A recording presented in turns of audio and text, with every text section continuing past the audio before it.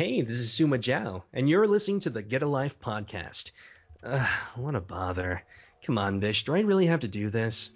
Well, if you don't want me to tell Samashura that you've been eating his meat buns. Alright. Jeez, calm down. Hey guys, and welcome to the Get Life podcast. I'm currently looking at my laptop because this is awkward for me. I don't know. This is the first time recording in an office, which is alright actually. It's a meeting room. Is it? Yeah. Oh, okay. I'll call it a boardroom, and then you'll be really. Yeah. It's boardroom number 2, so you'll be really somewhere. nervous. Oh, thanks. But it's kind of small. It's kind of cozy, but it's kind of weird because you have all of these football figurines just looking at you, staring. And some with no heads. Exactly. Yeah, some with no heads. That's kind of who took the heads off? Were they just casually? I think it's just the design of them. Why are they I here? haven't seen it without any heads. The ones at the bottom. Basically, like the other partner of our company, they create these little soccer-sized figurines, and they're just probably testing out the kits and the colours. So they didn't want to put any players' heads on there yet. So that's kind of creepy. That is super creepy. I remember these things like those football things with the big heads. They used to be like chocolate eggs or something like that. Maybe I'm getting confused with something else, but you sure it's not a Kinder Egg? I'm sure it's not Kinder Egg. I think it was like the shape of a football. Anyway, I'm kind of drifting off here, and you guys are thinking, what the hell is going on? Well, I'm here in... Can you do photos? You could have done a photo of the cabinet. Yeah, so they can see it, yeah. Because those are the original master sculpts, so... Yeah, we could do a photo kind of of collector's these weird collector's things without items. any heads. Yeah. These are kind of creepy, actually. They're staring at me while I'm recording. They're like, Bish, we're judging you right now. We know what you're going to say. Anyway, so we're here in Croydon. Are we in Croydon? Yeah. Yeah, okay, we're in Croydon. The outskirts of Croydon. Yeah. On my way here, it was terrible because it was raining and someone told me to go to the other direction. Oh, you walked up to Asda? Yes. Yeah, everyone. Did you get all the way up to Everyone Asda? does that. No. Yeah. Oh, thank almost God. all the Thank way up. God. And then some person was like, oh yeah, I know where it is. Follow me. And I was like, okay, cool. Yeah, that happens to everyone. Yeah. Is it the same person that's just... Something to do with the postcode. If you put the postcode into Google Maps, takes you back. It doesn't take you here. No, it does. It takes you up the road. No, finally I checked it on Google Maps and it took me here. Oh, okay. Weird. It didn't used to. Well, now it does. So Google, that's legit. Well done, finally. Anyway, so I haven't even introduced what company we are with. We're currently talking with Will and Jazz from Reef Entertainment. So, Hey. Yeah. Hello. So I'm guessing this is the first time you guys are on a podcast, or?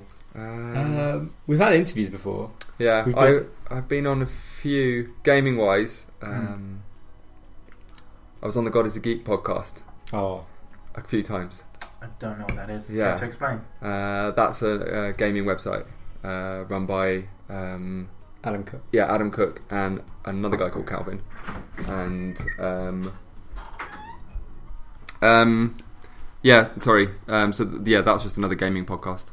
I think that's the only one. We were in the Geek Show. Oh, the Geek Show, that was recently.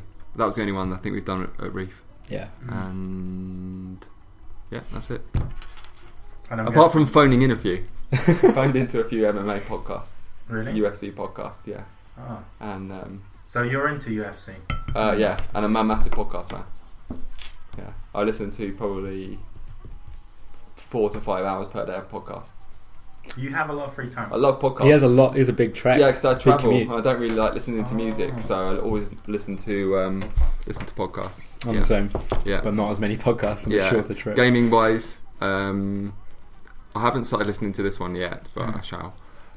Video Gamer podcast, Dismal Jesters, which is Jim Sterling's.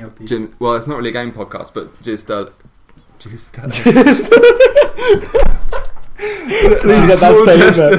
Please let that stay. Jim Sterling. That's going to stay in there. Jim Sterling from. You'd probably appreciate that as well. From used to be on Podtoid, and then they started their own one called Dismal Jesters.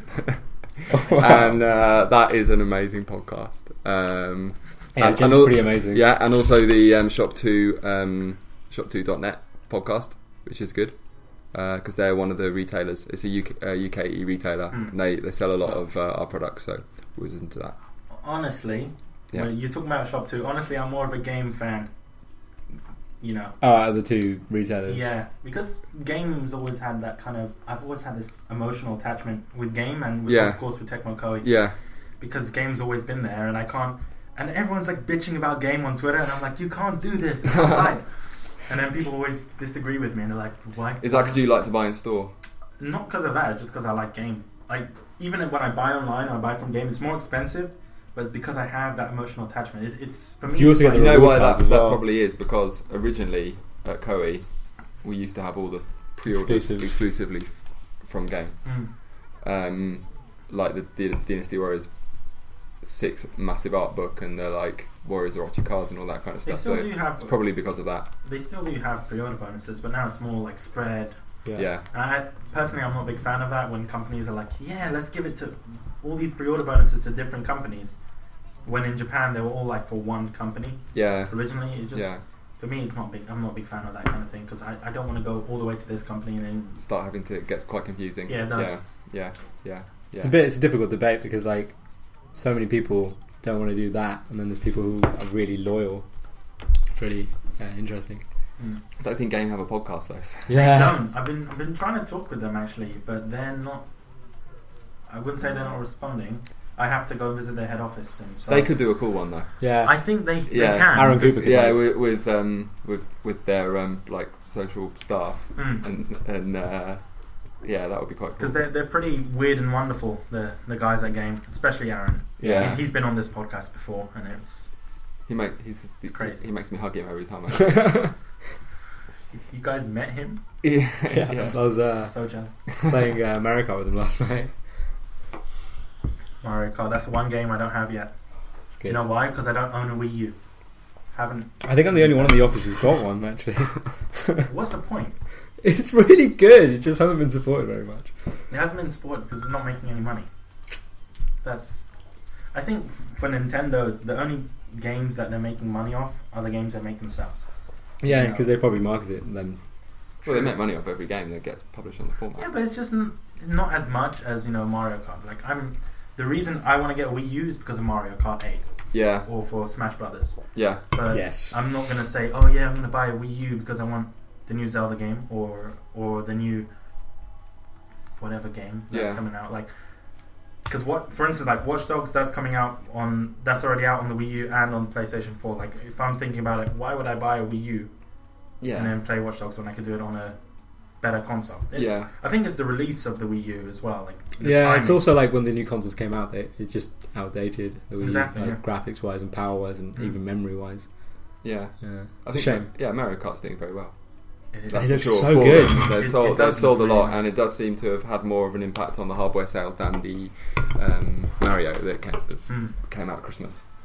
Also, the Luigi the gifts and the gifts Luigi and stuff Death that are coming out are giving them a lot of like. Oh man, the Luigi Death Stare is amazing. What is it?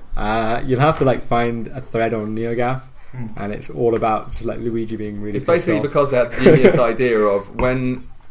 I guess now I don't know whether they had this in the older versions of Mario Kart, like the ones since Super Nintendo, or even if they had it in the Super Nintendo one. But now when the characters pass each other or like shoot a shell, overtake, they stare at each other.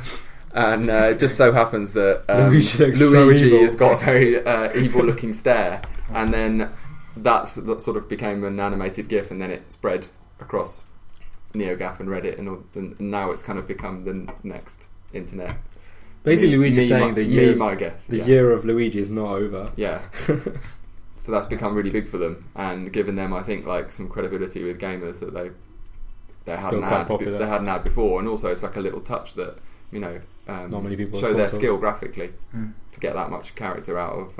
It's a good point that you made last week, that not many people would put in a racing game them looking at each other, and it gives that kind of what's the word, like tension. Not just tension, but more you can connect with the characters. Yeah, it brings more personality to it. Yeah, and Mario Kart like always was a game that you felt like a bit cheeky when you hit someone with a shell or a red shell. So to see it kind of reciprocated by the characters, but also the fact that they have such a good understanding of their own characters that they know Luigi, like he's the jealous little brother. He's kind of like slightly jealous brother of Mario, so that for him to be, I think, having that personality kind of coming out in the game is what's made it kind of take off, and it just shows like little touches can be really effective. Of course. For me, Mario Kart is an amazing game, but it really gets me so angry. Like when I'm driving on the road, I don't get road rage, but as soon as you put me in Mario Kart, I'm just like... What, single player? Because of the rubber banding, that's why? Not single player, multiplayer, because I tend to play with family. Yeah. So everyone's around me, like grandma, mum, dad, everyone. My sisters especially, because they're like crazy about Mario Kart. And it's just like they're too good. Yeah. They're too good for their own good. I don't know. Like that's the thing that was annoying in the original was the fact that no matter how fast you were, the AI's speed was based on your speed. So even if you were doing your best ever laps, the character in second place would always be just as quick, close to you. So they would often red shell you on the last lap or something like that. So there was always that little bit of unfairness to the single player, which was frustrating. But you live with it. Well, one thing I like about Mario Kart now is the new power-ups and stuff, especially with that subwoofer thing. Yeah, that's very cool. It is very interesting because it brings new dynamic to like the blue shell. It nerfs it. So like the blue shell, obviously not the blue shell that takes out the person first place, but there's a way to like beat that. Where if it's about to hit you, you can like activate the side counter it, and it destroys the blue shell. You don't get it a lot. When you're in first place, you tend to get coins. Yeah, which is annoying. The coin system's very good though, but because what do coins do? So the more coins you have, the faster you are. Mario Kart always the way. Yeah. So now, like, if you're in first place, you only get coins. You won't get any items to boost you. You just get speed bonuses. So that's the way you like stay in front. I see. So you don't really get much of an advantage. You just get coins. So you not keep the coins afterwards, or is it just have some free coins? Coins eventually they stack up, and the more coins you get, you unlock stuff in the game. But during the actual race, you start with 0, or you might start with 1 or 2 if you've done really well or really poorly, to give you a bit of a bonus. Yeah. Well, anyway, enough about Mario Kart. Can we just let's just talk about Reef. So what is Reef about? Well, Reef is a gaming publisher and distributor based in the UK. But our self-published products, like Rambo the video game, we publish and distribute those globally. And our distribution titles, we operate in the UK mainly, but also in Scandinavia and other areas of Europe. And our publishing output and our distribution output are very different in terms of the types of products. And when we distribute titles and do PR for titles, in that side, you never see the Reef name attached because we're acting as a partner for another publisher. So just like an extension of their... So, for example, with NISA, which is Nippon Ichi Software America, we are the distributor for their products in the UK. So series like Disgaea or Danganronpa, we handle the sales and marketing. Or, for example, at London Expo, when there's a NISA booth, that would be run by us. But obviously, we don't put any of our own branding there because it's very much about working for NISA. Okay. So a lot of the work we do is I think not sort of something that we would make visible to the fans or to the players because their relationships with NISA, they're fans of their games, not fans of us. We're just kind of providing a service there. And then we do other little bits of distribution, like I mentioned in Nordic and Scandinavian regions, we distribute Tecmo Koei's titles there.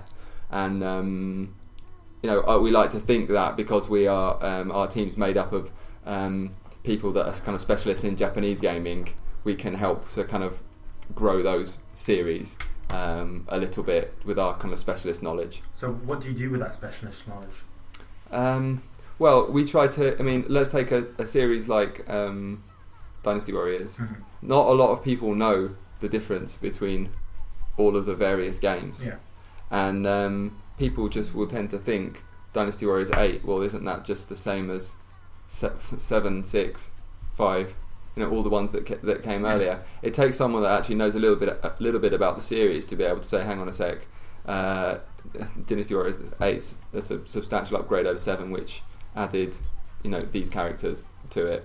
And then you've got like the XL version, which is going to add like Lubu's daughter, I think was in the latest one, right? Yeah. Not many people would really know that or even know who Lubu was. But if you take the time to explain it to people, even just like the most basic thing, did you know that all these characters are actually based on the Romance of the Three Kingdoms? So how does Reef do that in the Scandinavian regions? We explain it directly to the buyers in retail, and also Jazz talks directly to the journalists there. Okay. Yeah. I mean, obviously, like we via email or Skype, we're not always there. But we also have sales agents that work from Denmark in that region, so it's a lot about giving them the information to be able to then go on pass and do on what they need to do. Yeah, and we obviously also believe in the title strongly, so we want them to do the best they can. Let's say in the UK we were talking about like this week we've got a game coming out called Hyperdimension Neptunia Producing Perfection. I've heard a lot. Yeah, we showed that at London Expo, and so the fans can play it, and we can promote that series that way. So it's really just about trying to get these brands across as much as possible for that, and then for our own titles like Rambo the video game, we looked for an opportunity. We acquired the license. We appoint the developer.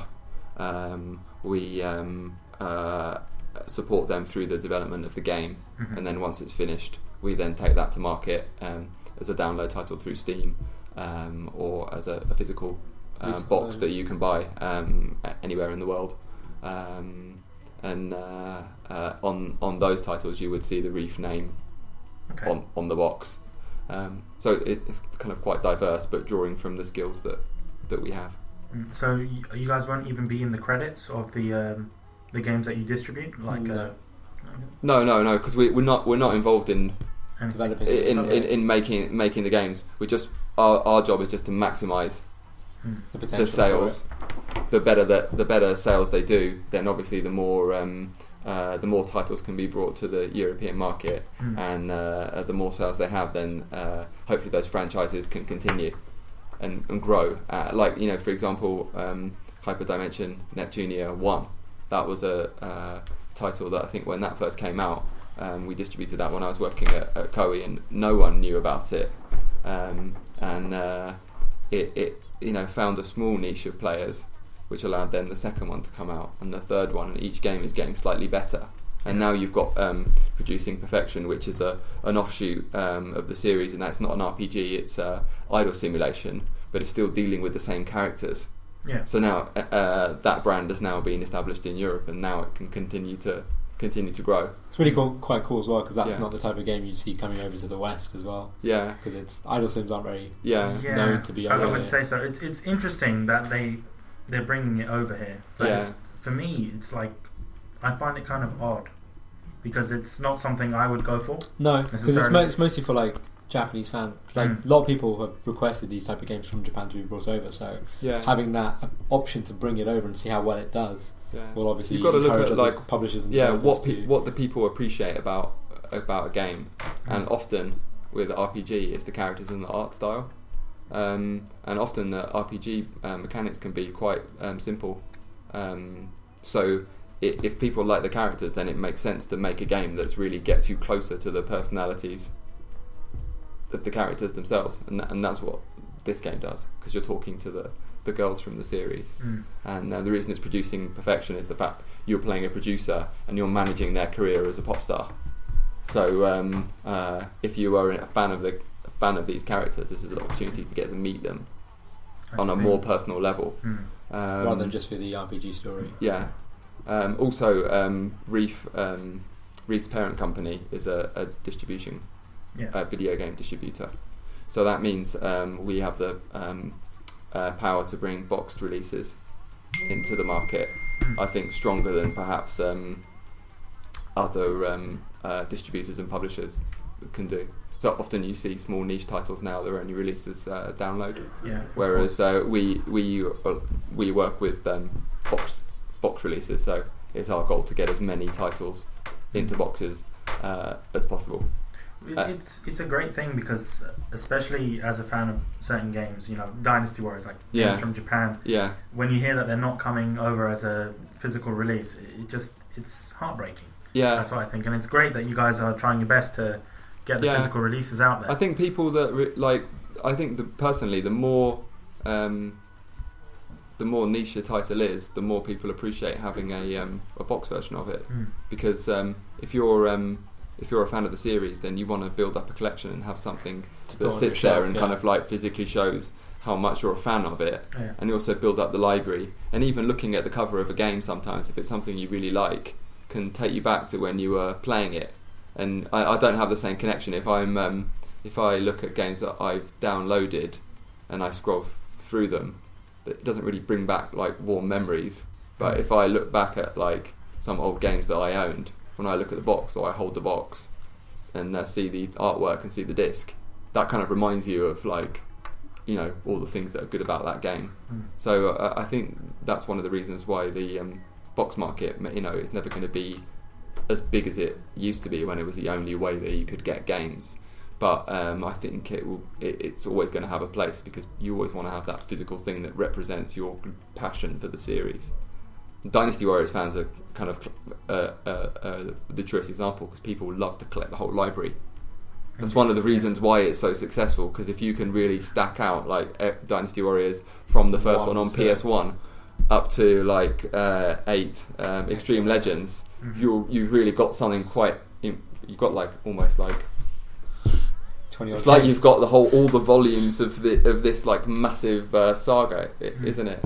Yeah, indeed. Yeah. For me, I'm similar with Dynasty Warriors, but it's just I'm having problems trying to find all of them. Yeah. Especially the earlier titles like Dynasty Warriors 2, because I haven't played that game in about 10 years. Yeah. 10 years. And it's like my favourite game of all time.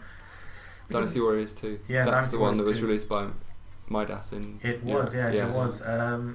Single player story. Yeah. Yeah, but it was freaking amazing. Yeah. I remember as a kid, I was like 6 years old. I used to run out downstairs at 6 a.m. in the morning, play it for like ages. It was super difficult. It wasn't that difficult actually. I remember like getting I think it was near the start. Like as soon as you get to Hula Gate, but I guess every Hula Gate is really difficult. Not really. Well, when Lubu's chasing you. No. I think Lubu from back in the day was much more overpowered than he is now. Yeah. Because Lubu is so easy, and it was just like, really, come on, like it's like from Dynasty Warriors 6 up until Dynasty Warriors 8, Lubu was super easy to defeat. And I was glad that Tecmo Koei kind of said, hey, we know that it's been easier, so we're just going to make it more difficult in Dynasty Warriors 8. But still, like I remember used to fighting Lubu in like Dynasty Warriors 4, Dynasty Warriors 3, and it was a pain in the ass. You see what I mean? It's just, for me now... In the earlier games, he was definitely more difficult. Yeah, of course. And it's just maybe I'm thinking that people don't want to fight Lubu and go through that.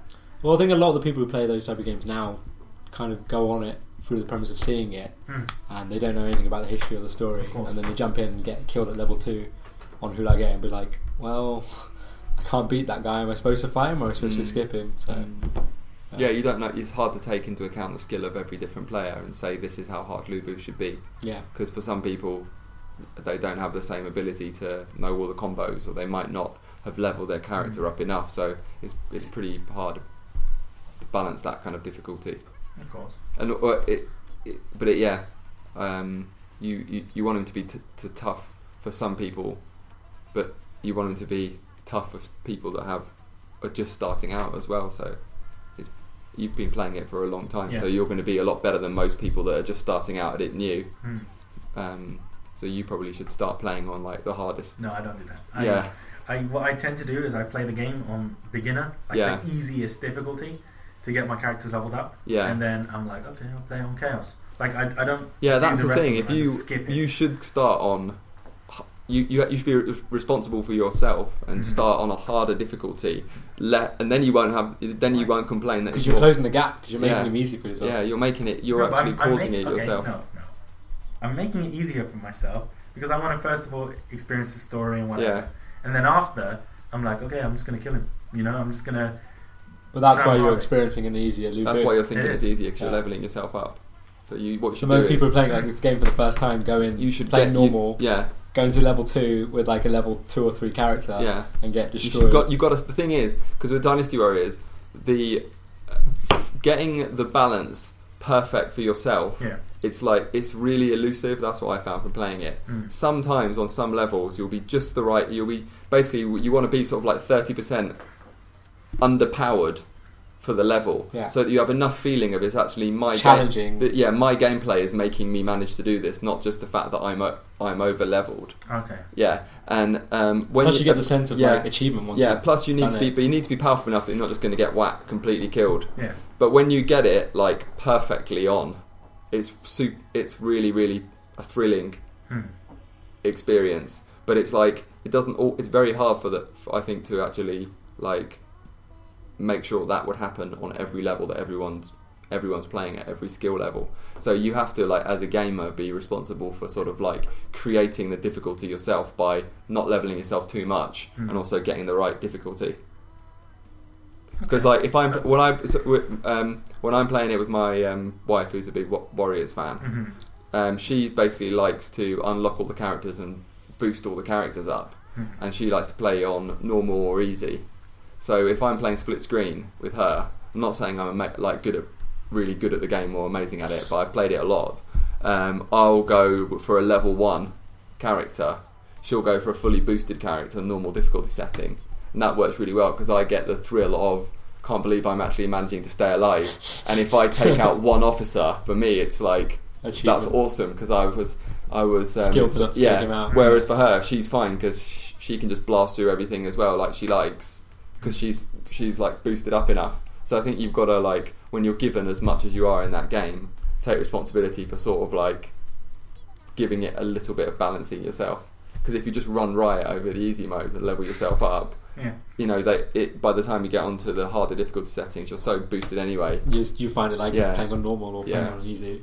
So you need to make little adjustments. Got to make it more aggressive for yourself. Okay, I understand that. Yeah, that's fine. And I think that's very good advice as well, because there are a lot of people, who take it to another extreme and say, Dynasty Warriors is so easy. Yeah, it's just one button and you can do all these crazy combos. When in fact it isn't really. Yeah, no, it's not easy at all. If you're playing it on the right settings, it can be as easy or it can be as difficult as you want, and certainly in like some of the older ones as well, when you're trying to actually juggle all the different objectives around the battlefield that you're being given, protect your base and certain like officers, and manage like to knock out the like troop spawning parts all at the same time as staying alive, can become really difficult. It can become really difficult, like really frantic. But also, actually, it's called tactical action because it should be split-second tactical decisions of where do I need to be on the map that is going to have the most influence. Plus, everything you do in that game has an implication on that level. I mean, I remember like playing Dynasty Warriors 3 back in the day, and when you completed a story mode with somebody, it changes the course. Yeah. Like I remember completing it with Sensei, and Sensei was then on every Wu campaign. When you played the story, he was the main guy instead of Sun Quan, so that was kind of cool. And then when you did it with Sun Jian, it was like he never died, and he was the leader all the way through. It was definitely got its interesting points, and it definitely feels like you've got a say in what goes on. I think that's what a lot of Warriors fans like. Yeah, the thing, it can give you some really good heroic moments when you've not been doing that well, and the enemies have pushed completely into your base, and the whole map's red.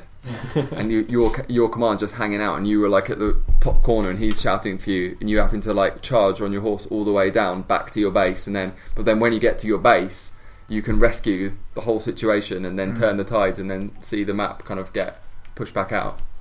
That's one of the things that I don't think any other game can really give you that thrill. Indeed. Jazz used to play like. Didn't he used to play like. He used to just go in his main base, not do anything for like 30 minutes, just let the map evolve. So like everything was conquered.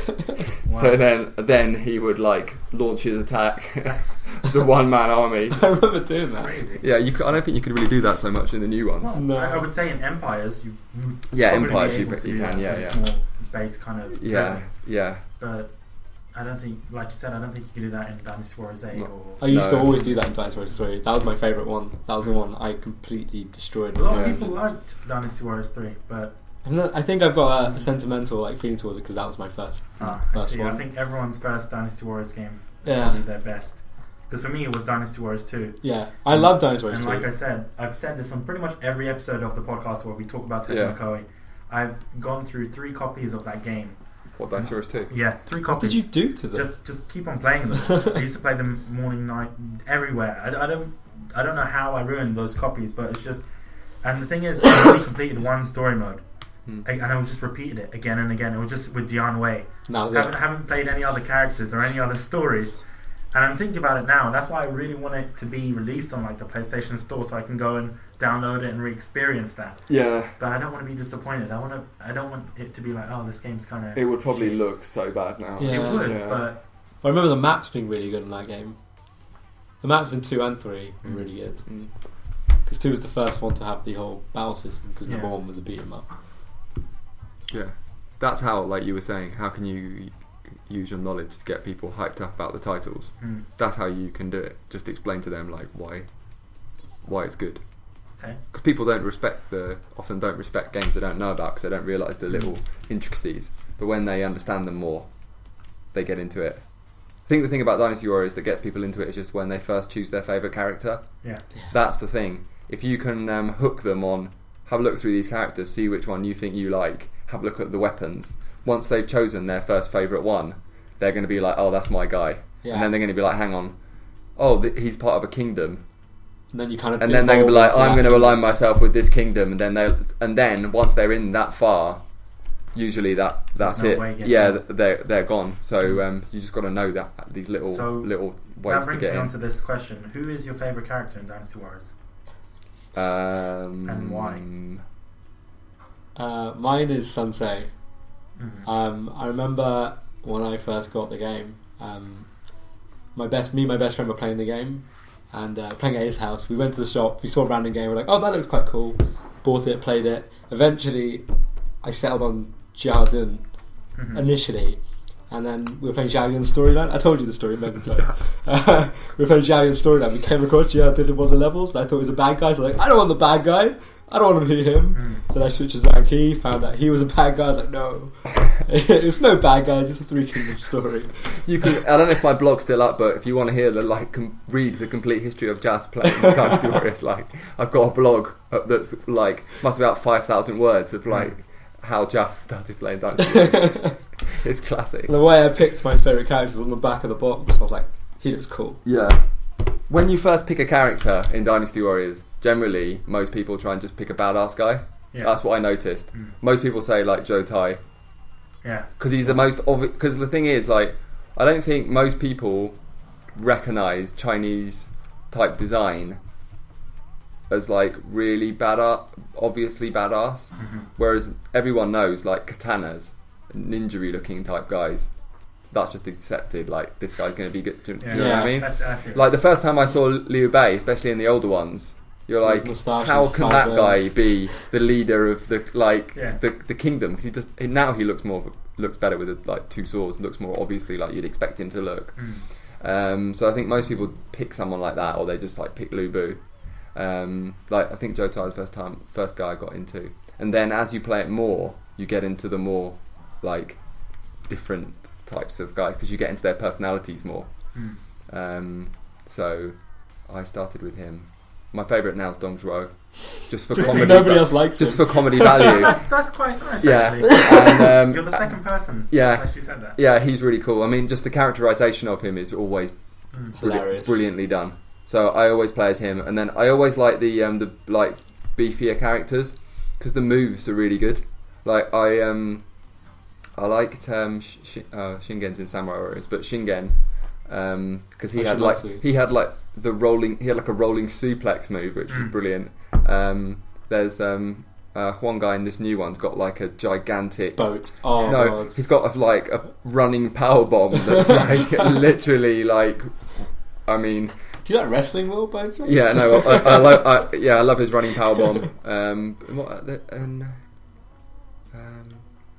Yeah, there's all. I think the bigger guys, because I like the fact that they can, usually you do a Muso attack and it's going on for half an hour of like, lightning flying out of your sword and things. But when you do a super powerful Muso attack that's just one hit but does loads of damage, that's just got to be the most satisfying. Have you seen one guy's new moveset with his boat? Yeah. I was playing it with the boat. The boat's cool. The boat's awesome. The boat is cool. I like the. He moves so quickly with the boat. Yeah. I think my all-time favourite Warriors character though has got to be in Dynasty Warriors Gundam. Really? Yeah, Master Asia. I haven't really played Gundam. Ah, he is sick. Yeah. So, are you going to be buying the new Gundam game, the Reborn? That's coming out soon. Well, you never know. I might be lucky, and someone at Koei might send me. So, Jin, if you're listening, yeah, post it. I would probably buy it. I like the Gundam one. It was really awesome. I remember you used to love all the customization too. But there's also some really good characters in Basara. Have you played Sengoku Basara? Personally, I haven't played Sengoku Basara, but I know a lot of people listening know about it and whatever. And they're kind of annoyed that the new Sengoku Basara games are not coming over. Yeah, it sucks. Yeah, but honestly, I can, that's Capcom, and I can't blame them for what they're doing because. Yeah, it's a really good iteration of the series. Yeah, like really good. The thing I'll say about Basara is because I didn't really take it seriously, and then my wife got it. Why do you think you didn't take it seriously? Because I was working for Temo. Yeah, Koei at the time, so I was I didn't want to. You didn't want to ruin it. Yeah, I just didn't really have time to explore it. Then my wife got it, she started playing it, and I started playing with her, and that's kind of got me into it because seeing the different spin on the same Warring States characters is really cool. And I like the iteration, like some of the characters are female, and that's really cool. Yeah, and also because it's made by Capcom, you've kind of like got a Muso game, but with a little bit of Capcom's extra depth to the fighting. That's what I would say. So which one would you prefer? Would you prefer the Basara games or the Samurai Warriors games? And bear in mind, you are wearing a Tecmo Koei t-shirt. Right now, if I had to say just between Samurai Warriors and Basara, if I had to say which one would I prefer to play, I'd say Basara, but only because I've played it so much less. Because there's only been one version of it, and it's really fresh because of that. It's more of a new experience. Yeah, exactly, and that's what you're after. New things. Very nice answer. Yeah, very political answer. Yeah, but I have to say, I really enjoyed playing that. Got quality voice acting as well, really interesting characters. And so, are you saying that Samurai Warriors doesn't have quality voice acting, or? It's got different type because I think of Samurai Warriors as a kind of like aesthetic is like hyper real, but not anime. I see what you mean. Do you know what I mean? It's like it's still erring on the realistic side in terms of like the look and the style and the voice acting. Yeah. Whereas Basara is like, for me, it's like straight crazy anime type look to it, and so I think the characters are all taken up to like the nth degree. So like if you look at like Honda, in Samurai Warriors, Honda looks like he looks like a beast. But then in Basara, he's like basically a Gundam. Yeah. He's like a steam-powered Gundam, and it's like the fact that it's so over the top, it just gets you into it very, very quickly. And I think as a package it works. It works really well. But then again, because it's so because it's the way it is, I guess it's just maybe more difficult to get into because it doesn't have the big Dynasty Warriors series to kind of then once you've got loads of Dynasty Warriors fans, so some of those are also going to transfer over to Samurai Warriors. Yeah. But not many of those might know that actually Basara is another similar type of series. Okay, well, personally, I'm kind of skeptical about Sengoku Basara. Yeah. Because, I played it a couple of times, but not in depth. Yeah. You see what I mean? It's just, it's difficult for me to get into it because, I'm kind of used to the whole Samurai Warriors thing, especially with characters like Ieyasu, who's surprisingly looks really young in Basara. Yeah, he's the guy I'm playing as in Basara, Ieyasu. Yeah, it's just... What is going on with his design? Isn't he like MMA? He's got. Yeah, he's a boxing. Yeah, he's got sort of like bits of like sort of boxing and not karate, but like martial arts, like very like short range character. As in compared to like Ko's version with a cannon, which is awesome as well. Yeah, but I love that there's two series because that way it pushes both devs or both producers. Do you think that there'll ever be some sort of crossover between the two?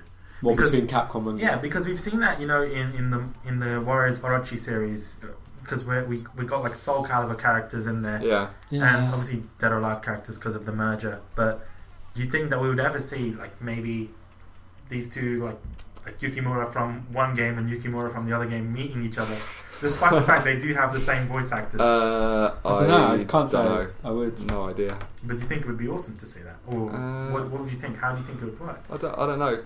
They both got very cool design teams. I don't know. I'm not really a fan of like crossover stuff, like especially when the aesthetics are so different. Yeah. I don't know. I think it's good to just leave them as they are. I mean, develop each one separately and carry on down that path. Keep pushing them to be better. Yeah. Honestly, I would love to see a crossover because I love crossovers. But there are some mini shout outs though in Basara. If you when you play it, you'll see some little like sort of bits where you think, oh, I wonder if that's a knowing wink to the other series. Give us an example because I haven't. Well, there was one guy.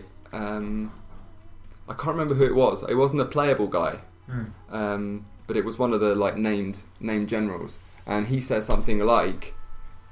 He's got a kind of like black and silvery type look to him, so he's got like a Zhao Yun type look. Yeah. And I think he had a spear as well. And he said something like, "I want to be a dynasty warrior," or "I want to be something warrior." And when I heard that, I thought, "Oh, there's like there's obviously as you'd expect, 'cause there's such similar series. There's like a little kind of knowledge about the two." Yeah. So I think like that's probably like as far as probably you'd want it to go. Okay. Because they're both cool. You never told us who your favourite character is. Well, it's difficult now because I would say my favourite character was Zhou Yu because of how he is and his sword as well. But now they took his sword away. And I kind of miss his sword. Yes, exactly. A lot of people are like, I like his stuff. Plus he's been known to be one of the best sword dancers in history. So exactly. And then they just like I don't know what Tech McCoy were doing. They were just it's cool. The stuff's cool. It's cool, but it's not needed. I think they could have just done him. I can see why they took the sword away because they want less characters with clone movesets. Yeah. And then just giving him the staff, but I don't think the staff suits him. I think he's more of that sword character. That's why I love the Orochi games as well because the previous Orochi games had him with his sword. But I would say now my favorite character is Wang Yuanji. Oh really? For obvious reasons, because she's just so awesome. Who's that? That's she's the one with the knives. Oh yeah. She's pretty awesome, I have to say. Yeah. And I'm not sure. Is she like the only blonde character in Dynasty Warriors? I think so. Because unless you count like Macho's I know the one you mean. hair. I know the one you mean. The one that had the she had when it came out, she had a costume from a Japanese like store. Yeah. I know she always has those costumes actually, surprisingly. And she's very. I think. Maybe I might be wrong in saying this, but they had character polls, and I think she won them. Right. Because she's very popular. Ones, yeah. Probably. Super. I guess because she looks so Western, she's got blonde hair. Maybe. Probably. Yeah. And other stuff, but. Dynasty Warriors. That's the thing. We talk forever. We can talk forever about Dynasty Warriors, and I think we should kind of move away from Dynasty Warriors because we're not in Tech McCoy's office. Yeah. Despite the fact you are wearing the t-shirt, which is completely awesome. Yeah. So, what do you guys do for Reef specifically? Because we didn't talk about that. Well, I'm the general manager of it, so I run it on a day-to-day basis, basically. Probably more concerned with the sales and administration of the company more than anything else. That would be my key jobs. And then, as we were saying before the podcast, Jazz is like a special project. Something. Yeah, special project ninja. So he works on everything from like community management to marketing, sales, product management, advertising, testing, PR. Tech Yeah, guy. a bit of everything. Because we're small, so we want to do a bit of everything. Okay. Yeah. So within your job descriptions, what's your favourite thing about it? What's my favourite thing about it? About working for Reed, about doing your I job. think I can guess what yours is. Favourite thing about working for Reed? Can I guess what yours is before you say it? Is that not allowed? Yeah, go on. If you're going, Development of your staff. that's exactly what I was going to say. Boom! Yeah. I win. Yes. Yeah. I win. Yeah, that was it. I thought you were going to say Gamescom. Why would I say that? Yeah.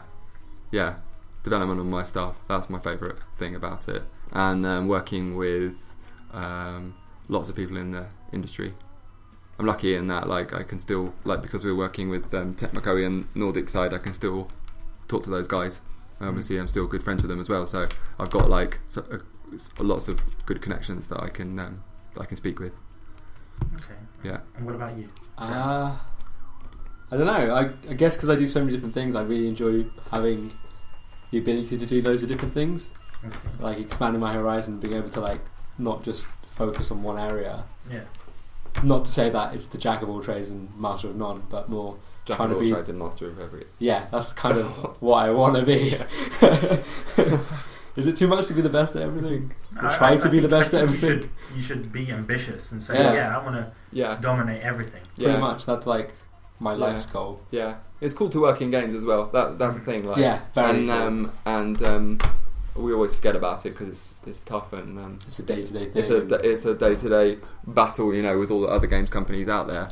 But shouldn't forget that that's one of the really most fun parts. And like everyone starting out, that's one of the reason they want to get into the industry, because they love games and they want to contribute something to that market, make it grow and make it stronger.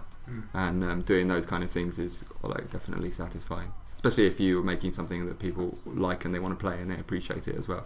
That can be really, really good feeling.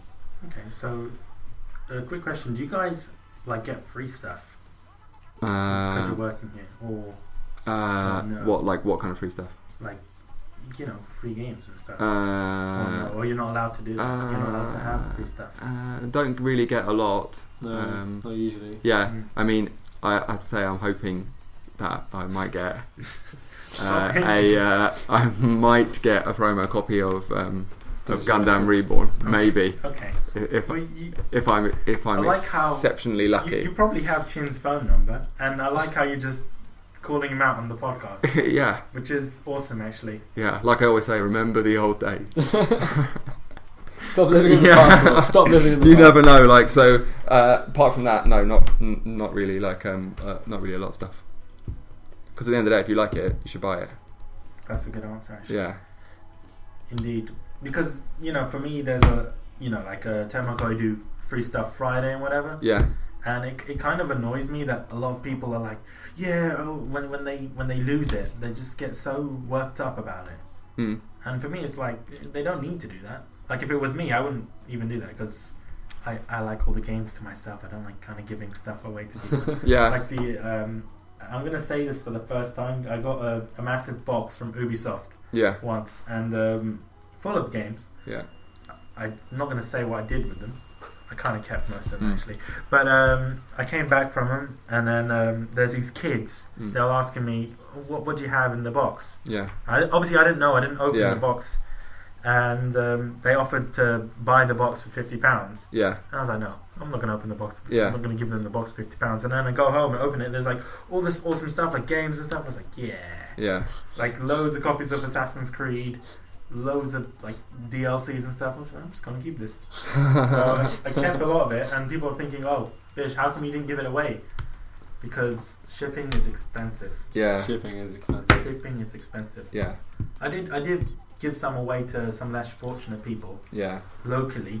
Yeah. But you know, sometimes you have to keep some stuff for yourself. That's all. Yeah. Yeah. I seem like a monster now, but it's keep the good things that you know you're gonna like. But there's a lot of good things in that box. There was like that's the thing. There was so much, but because there were like copies as well. So there was like loads of Assassin's Creed games, and I was like, I love Assassin's Creed. Yeah. I already owned them. Yeah. So I was like, what can I do with these? So I just gave them away to some less fortunate kids. Yeah. But you know, I kept some things. Like there was like limited edition statues. I was like, that's going home with me. That's cool. But yeah. What else? So within all the titles that you've kind of distributed, which one would you say is your favorite, including the NIS America titles? And the NIS, personally, for me, you're probably going to say Persona. No. My favourite game that I've played so far is Danganronpa. Like, I've fallen in love with that game. Just the characters, the visualization, the story. So are you excited for the second game? Very. Very, very. I'm still playing like the first one now. Like every chance I get, I'll jump onto it and still play it. Trying to like absorb as much as possible instead of like finishing it really quickly. Because it's a good game. I recommend it.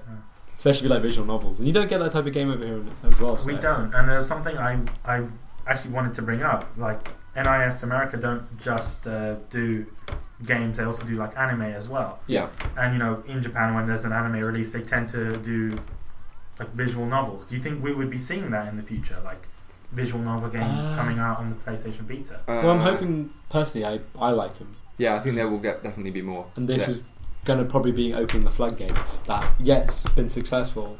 Let's bring some more out. That's sort of like the same as we were saying about the Hyperdimension PP games. Yeah. Depending on how successful that does, there might be more from other publishers and developers. Yeah. Like Rising Star had a popular visual novel, Virtue's Last Reward on Vita. That was, I think, maybe the first one on a mainstream console, and then there's some on PC, and then you got Danganronpa, Hyperdimension PP is kind of sort of in that vein, although people say it's an idle sim. But I think now the that kind of genre is established as something that people enjoy, and it has a certain value to it. Then you probably will see more of them. But the thing is, you need a very skilled localizer to make that work. Yeah. Because you've got to be able to get, like, if you're reading a lot of text or you're listening to a lot of text, it's got to be engaging. Yeah. So you can't get away with, like, localization that's not absolutely spot on, and it's not done by someone that really completely understands the like the culture of where the game came from. But there is some people that kind of get the game. Yeah. Not legally. Yeah. And they kind of do their own fan patches. Fan subs. Fan subs and fan dubs and stuff. What do you think about that? For anime or for games? For games as well. These especially visual novels that haven't been released in the West. Yeah. They get the ISO online because these games tend to be released for Vita and PSP and whatever. So they get the ISOs online and then they kind of change it themselves. Right. What do you think about that? Well, when I imported Shenmue 2 in Japanese, I played it with a GameFAQ that I printed off that like translated every conversation, so I could read and understand it. So I guess that's the equivalent of it back then. Yeah. But that was legal back then. There's nothing illegal about printing a sheet of paper. Yeah, that's as close as I really ever got to trying it. I think where there's a will, there's a way, and there's always someone willing to do it. And you can't really say if the game's not going to come out here, then and people have a demand for it, then someone's going to be willing to do it. I didn't know that it could be done on a Vita or a PSP, but I can imagine on PC, that kind of thing could be done. Well, on PC, I'm not sure if it's a different situation because there are games that you're allowed to mod and whatever. Yeah. But I think on the Vita you have to root the system, and it's it goes into a lot of like things which are pretty much illegal. But yeah. Anyway, another thing. This episode was pretty much, to be honest, it was pretty much mostly Tecmo Koei stuff, and just we're mostly reminiscing, to be honest. Yeah. So what did you guys think about this podcast so far? Like, it's good. I mean, I enjoyed it's like I said, reminiscing. You didn't talk that much. What can I say? It was mostly Will, which was interesting. But I think it would have been more interesting if he spoke as well. Did you try? Get him on to ask him something that he'll open up and tell you about. Like what? What do you have any ideas? Sensei. Okay. The life and times of Sensei. Here's a little fact he'll tell you all about Dynasty Warriors 3. Then let's go back to this. I actually bought my copy of Dynasty Warriors 3 before I actually bought my PS2, which is a weird fact. No, that's understandable. Yeah, because I remember playing it at my best friend's house, and we both got madly fixated with it.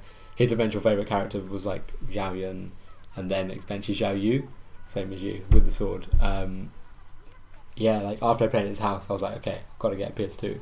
Went to game pretty much the next day, bought the game. I was like, okay, when's my PS2 coming now? And eventually, weird little fact.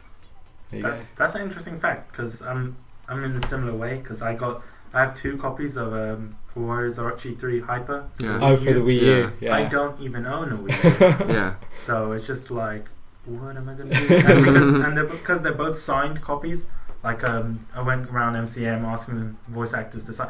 The game is in Japanese, but I got the English voice actors to sign it. Because they can get away with it. That's the only copy of the Japanese version that's got a UK sign. Exactly. It's unique. So it's very unique. Because I spoke to Chin afterwards, and because there was a lot of people because they were giving it away for free at the Tecmo Koei booth, there was a lot of people that were taking it and then trying to trade it in at CEX. Oh man. And it's a shame because taking what? Sorry? Taking the games, 3 games from Tecmo and then going to CEX. And then going to CES to trade them in. It's a shame because I think people should at least give it a try first. What, they were giving away free games? Yeah, last year, October MCM. Yeah, they didn't have a sales stand, they just had some leftover stock. Yeah. I think. They had loads of copies of Warriors Orochi 3 on Did you wish you were at their booth? I was like, wow, that's cool. They had loads of stuff. They had PS2 games, PS3 games. I think I got Hyper as well that day. I don't know. Me and my sister got a copy of Hyper each, and it was interesting because there was a lot of people that didn't know the game, and then they weren't just giving it away. They were doing like a little quiz. So just name 3 characters from the game, and it was difficult. People couldn't actually do it. Yeah. Even though you look at the back and there's certain characters so listed. Just name that. Yeah, their names are there, and I'm like, really? Like you can't tell who Hayabusa is. You can't tell who Ayane. They're on the box. Yeah. You know. But anyway, so I think it's a good time to wrap this episode up. Yeah. And it was, like I said, it's a pleasure to be recording with both of you. Yeah. It's always nice. And yeah, hope you guys have enjoyed this episode of the Get Live Podcast. Woohoo! Awesome. See you Thank later. you. Cheers. This is Chie Tanaka, and you've been listening to Get a Life Podcast. I hope that means you got a life. Besides, you gotta eat more meat.